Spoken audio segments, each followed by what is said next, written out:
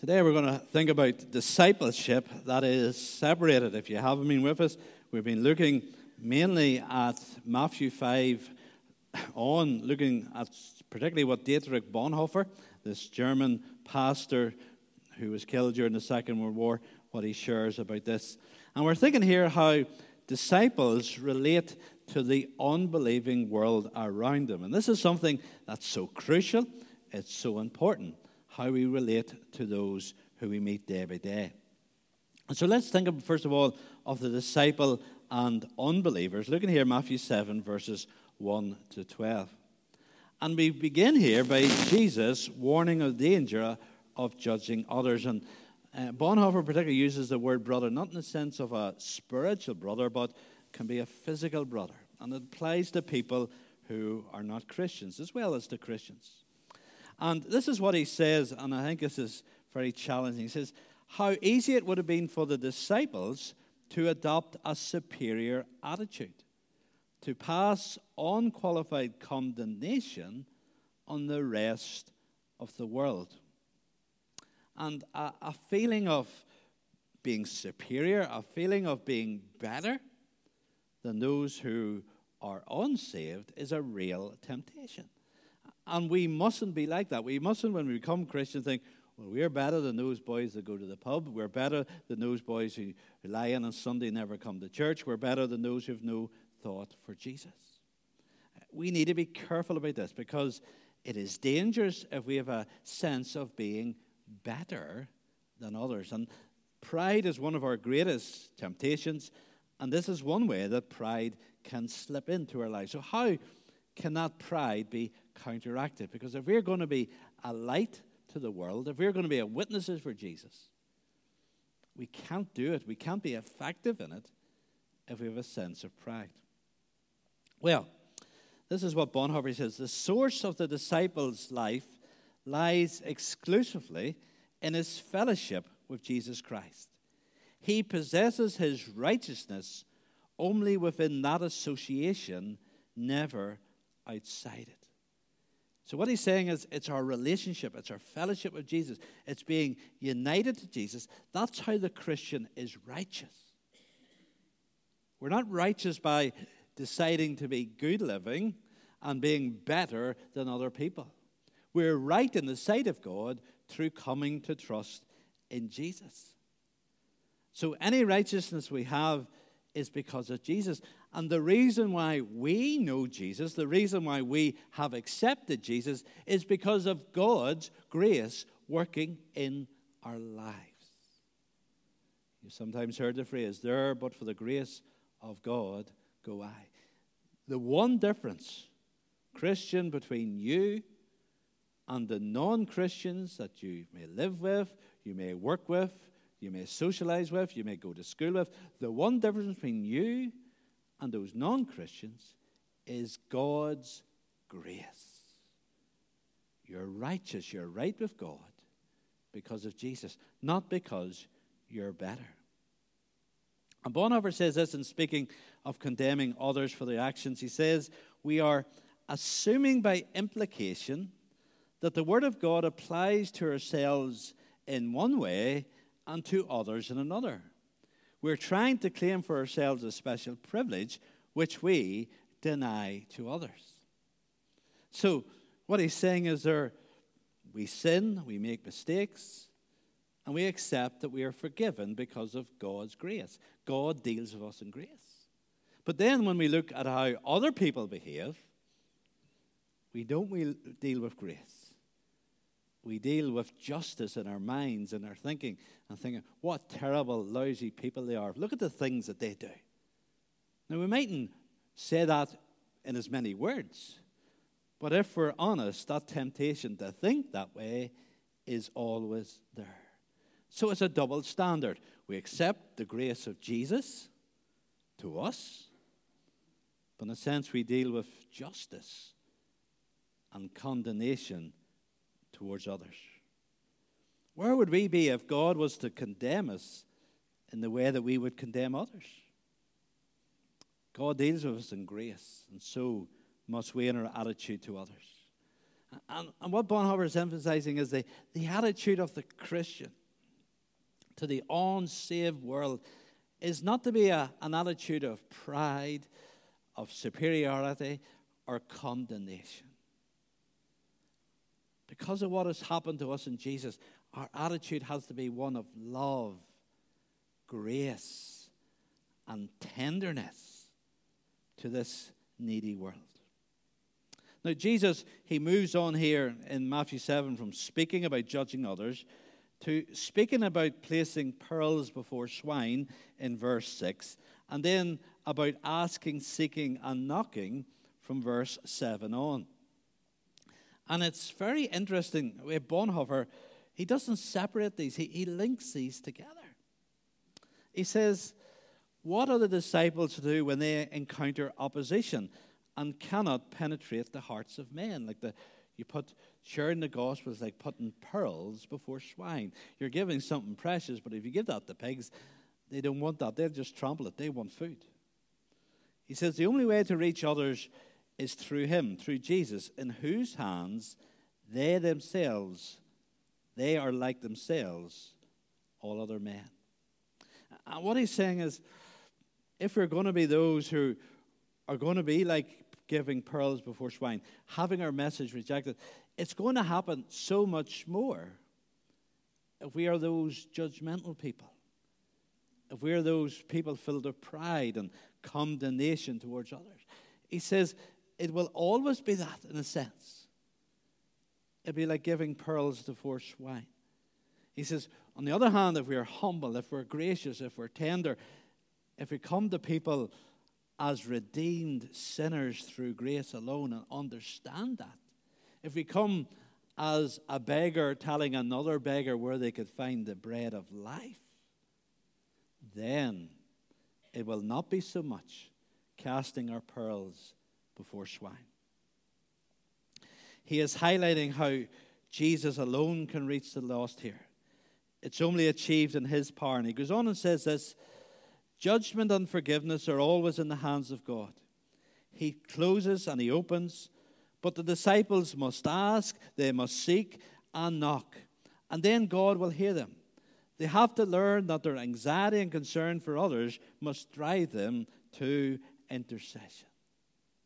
So instead of being judgmental and always seeing the faults of those who are around us, he's saying we should come and intercede for them. We should ask, we should seek, we should knock on their behalf. We should do for them what they don't do for themselves. Come before the God of grace, recognizing that the only way they'll ever be saved is in the hands of God, and pleading for them.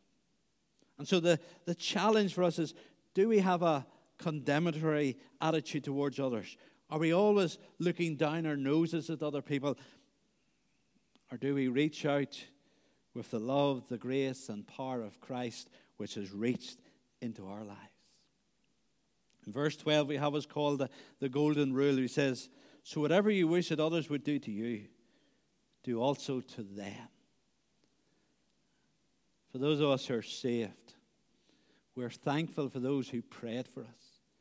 We're thankful for those who exhibited Christian and godly characteristics before us, who were a witness to us, and who are faithful in sharing God's truth in tenderness and in love. We're thankful for those who have done that for us. We should do it for others. So the disciple and the unbeliever, not judgment, but grace and intercession. And then we have the great divide, and this brings home to us why this is so crucial.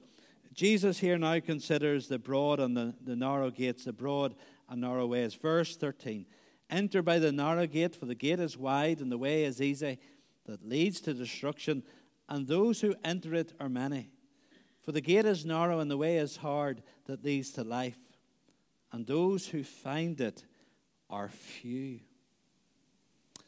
Now, Bonhoeffer says that the path of discipleship is narrow, and it is fatally easy to miss one's way and stray from the path even after years of discipleship. And he goes on and says, to confess and testify to the truth as it is in Jesus, and at the same time to love the enemies of that truth, his enemies and ours, and to love them with the infinite love of Jesus Christ is indeed a narrow way. He's saying finding this narrow gate, finding this narrow path is tough. And keeping on this narrow path is tough. Now, it's not hard just to say a prayer and just saying a prayer that God will forgive us. But just saying a prayer that God will forgive you will not get you to heaven.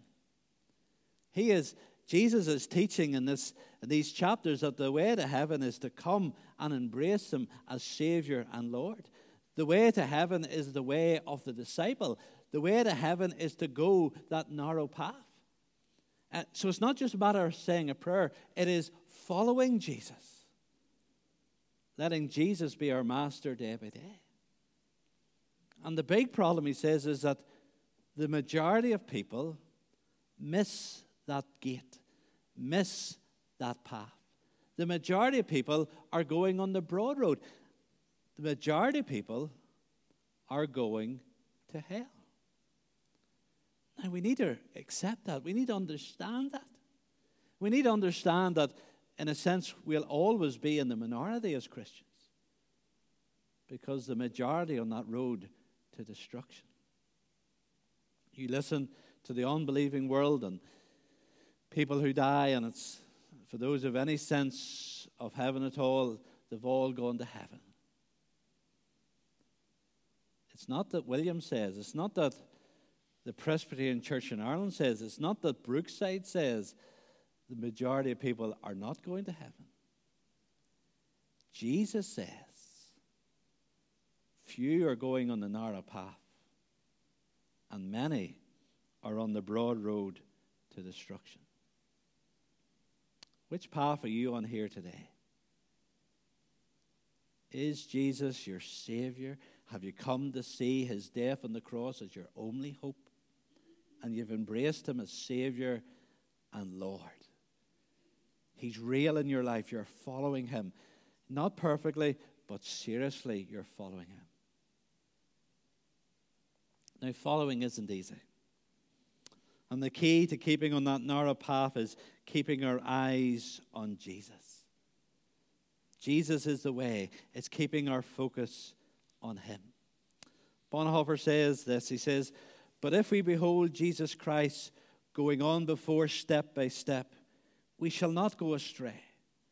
But if we worry about the dangers that beset us, if we gaze at the road instead of at him who goes before, we are already straying from the path.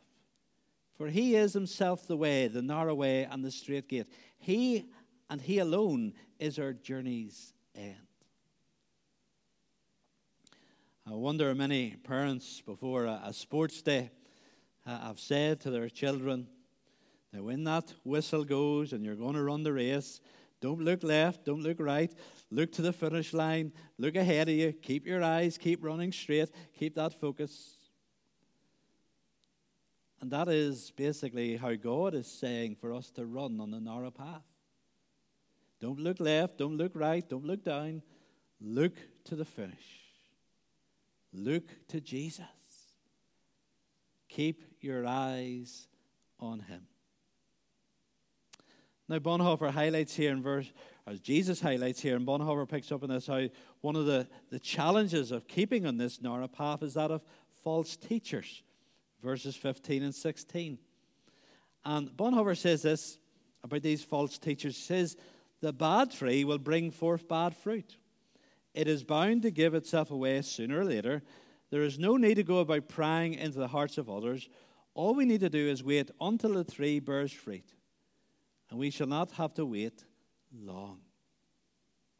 So there is that danger of false teachers. And false teachers are not necessarily those who lead a religious group. False teachers can be just people who draw alongside us and say what is not biblical to us. Now, we need the right balance. We're not to be paranoid heresy hunters looking for heresy in every word someone says. And basically what Jesus is saying, what Bonhoeffer highlights here is false teachers, by their actions in the end, will reveal themselves. They'll show themselves. So we're not to be heresy hunters all the time, paranoid like that. But on the other hand, we're not to be complacent. There will always be false teaching until Jesus comes again. Bonhoeffer says this. He says, Jesus requires his disciples to distinguish between appearance and reality, between themselves and pseudo-Christians. At any moment, the nominal Christians may be separated from the real ones. We may even find that we are nominal Christians ourselves. Sometimes, even within the church, there are those who are very busy, very active, very involved, but they're not real followers of Jesus. Jesus goes on and he focuses on this chilling passage. Look at verse 21. He says, Jesus said, "Not everyone who says to me, 'Lord, Lord,' will enter the kingdom of heaven, but the one who does the will of my Father who's in heaven. On that day many will say to me, 'Lord, Lord, did we not prophesy in your name, and cast out demons in your name, and do many mighty works in your name?' And then I'll declare to them, 'I never knew you. Depart from me, you workers of lawlessness.'" Now, for me, that is the scariest passage in the Bible. It's the scariest passage for a minister. Bonhoeffer says this, "Lord, Lord is the church's confession of faith. But not everyone who makes this confession will enter the kingdom of heaven. The dividing line will run right through the confessing church." And that's my great fear. There are people who can be communicant members in Brookside, people involved in the organizations, people involved in the life of the church, who one day will hear Jesus say, "I never knew you." Because just being involved in the life of the church, just confessing Jesus as Lord with your voice, in itself is no guarantee that you're right. Bonhoeffer goes on and says that at this point, Jesus reveals to his disciples the possibility of demonic faith, which produces wonderful works, but which is nevertheless a denial of Jesus and of the life of discipleship. Because obviously these people who are doing these miracles, they were getting that power from somewhere. And if they weren't getting that power from the Lord, they were getting it from the enemy. And just look at that quote. He says, what indeed determines someone as being a Christian, being saved, is not their wonderful works, even miracles, but it's the life of discipleship. The life of following Jesus. Are you really a disciple? Have you a relationship with Jesus? Are you hearing and following his voice? Is he your Lord? It just terrifies. You know, it's my hobby horse. It's every minister's hobby horse about people going to the prayer meeting, the Bible study, to the evening service. I know a minister who's retired, and speaking to a friend of mine recently, he said, for years and years I castigated, he says, my elders, my committee men and others. And, he says, it did no good. Because the desire is not there in their hearts. They might come out of guilt once or twice, but then they drift away again. But my concern is this. This is why I emphasize the evening service. This is why I emphasize the discipleship. It's not about numbers. It's not about that. I just cannot work it out that you can be serious about being a disciple of Jesus Christ and not serious about being there when God's people meet to worship to pray, to study his word. I cannot figure out how those two can come together. I cannot figure out how tonight you can be a disciple of Jesus Christ and 6:15 be sitting in front of a TV or sitting somewhere else instead of being with God's people. Now, I know at times, occasionally, things can come up. And there's some people who, because of certain work, I understand that, and God understands that. But I cannot understand how Jesus is your Lord. That's what we're saying here. Jesus is my Lord. Jesus is my King. How you can say that and then determine not to be there. I quoted this at midweek a few weeks ago. The ABC of church life, how so often among leadership in a church, ABC is important. Attendance, the buildings, and the cash. As long as the attendance is all right, as long as the buildings are all right, as long as the cash coming in is all right, the church is all right. But there's no burden for the D. Discipleship. Get the D right. Get discipleship right. Then the ABC will all be all right. Discipleship is what the church is to be all about. Go and make disciples. And then finally we have building on the rock. Moving to Matthew 7. A very familiar story of the foolish and the wise builders. And the key here, building on the rock, it's not just the word, but obedience to the word of God. If you look at those verses from 24 on. And Bonhoeffer says about Jesus, he does not allow his hearers to go away and make of his sayings what they will, picking and choosing from them whatever they find helpful and testing to see if they work. He does not give them free rein to misuse his word with their mercenary hands, but gives them on condition that it retains exclusive power over them. Building on the Word of God, building on the rock, means accepting the power of God's Word as an authority over our lives. This Word must always be approached reverently, with a serious commitment to let it change us. Bonhoeffer says, Jesus knows only one possibility: simple surrender and obedience. That's the only way to hear his word. The only proper response to this word, which Jesus brings with him from eternity, is simply to do it. Isn't that what Nike says? Just do it. Jesus has spoken. His is the word. Ours, the obedience. Is God's word changing you? Do you come to the word just for an encouragement? Or do you believe that this is the royal decree? This is the word from on high. This is God speaking, and you have to obey. You have to listen. You have to act upon it. Is it leading you on this narrow path of discipleship? Is it causing you to say, not what I want, but what you want, O Lord?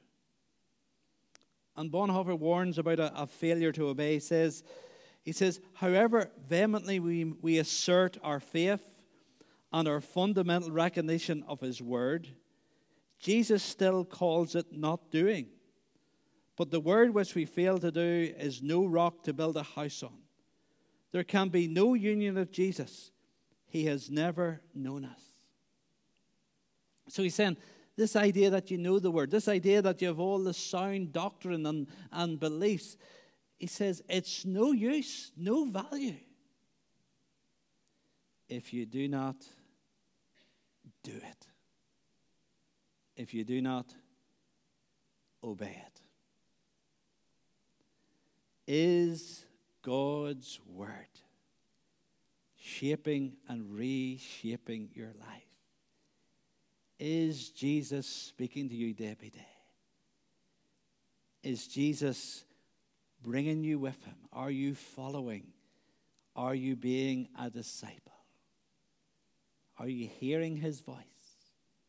Yes, you hear the voices of the world around. You hear the voice from within, but you say, no, Jesus, it's your voice.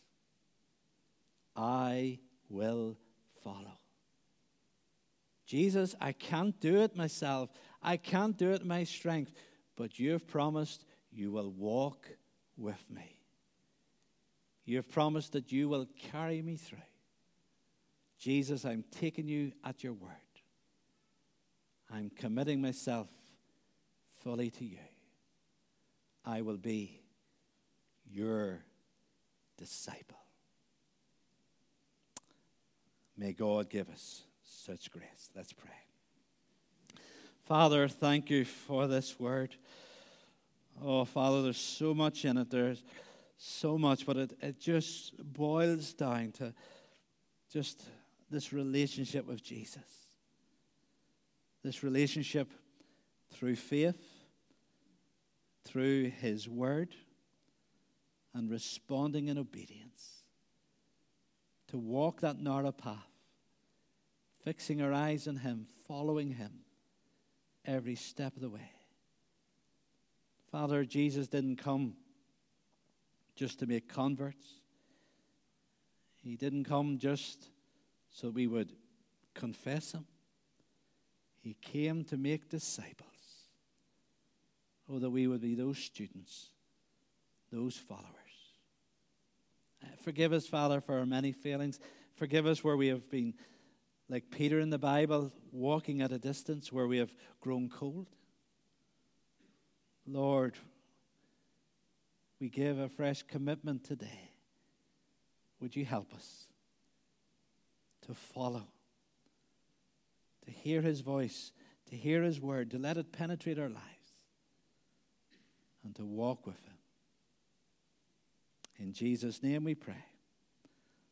Amen.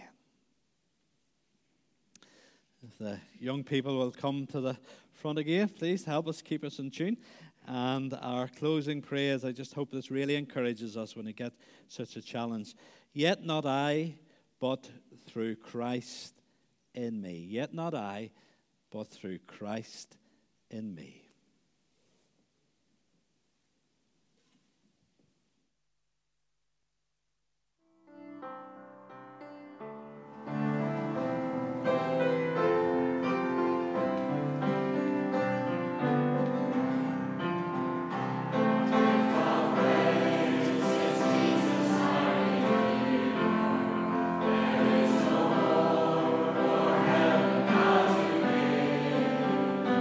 Is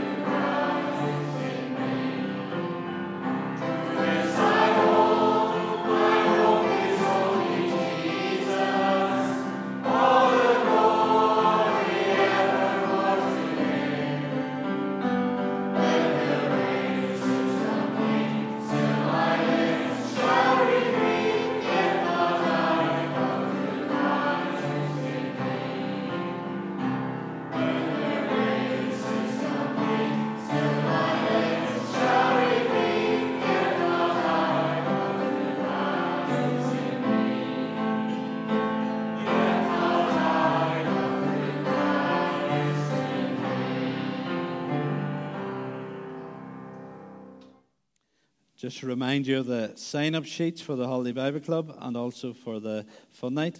Encourage you to take a bit of time to sign the way out. The benediction, the good word. And Jesus came and said to them, all authority in heaven and earth has been given to me.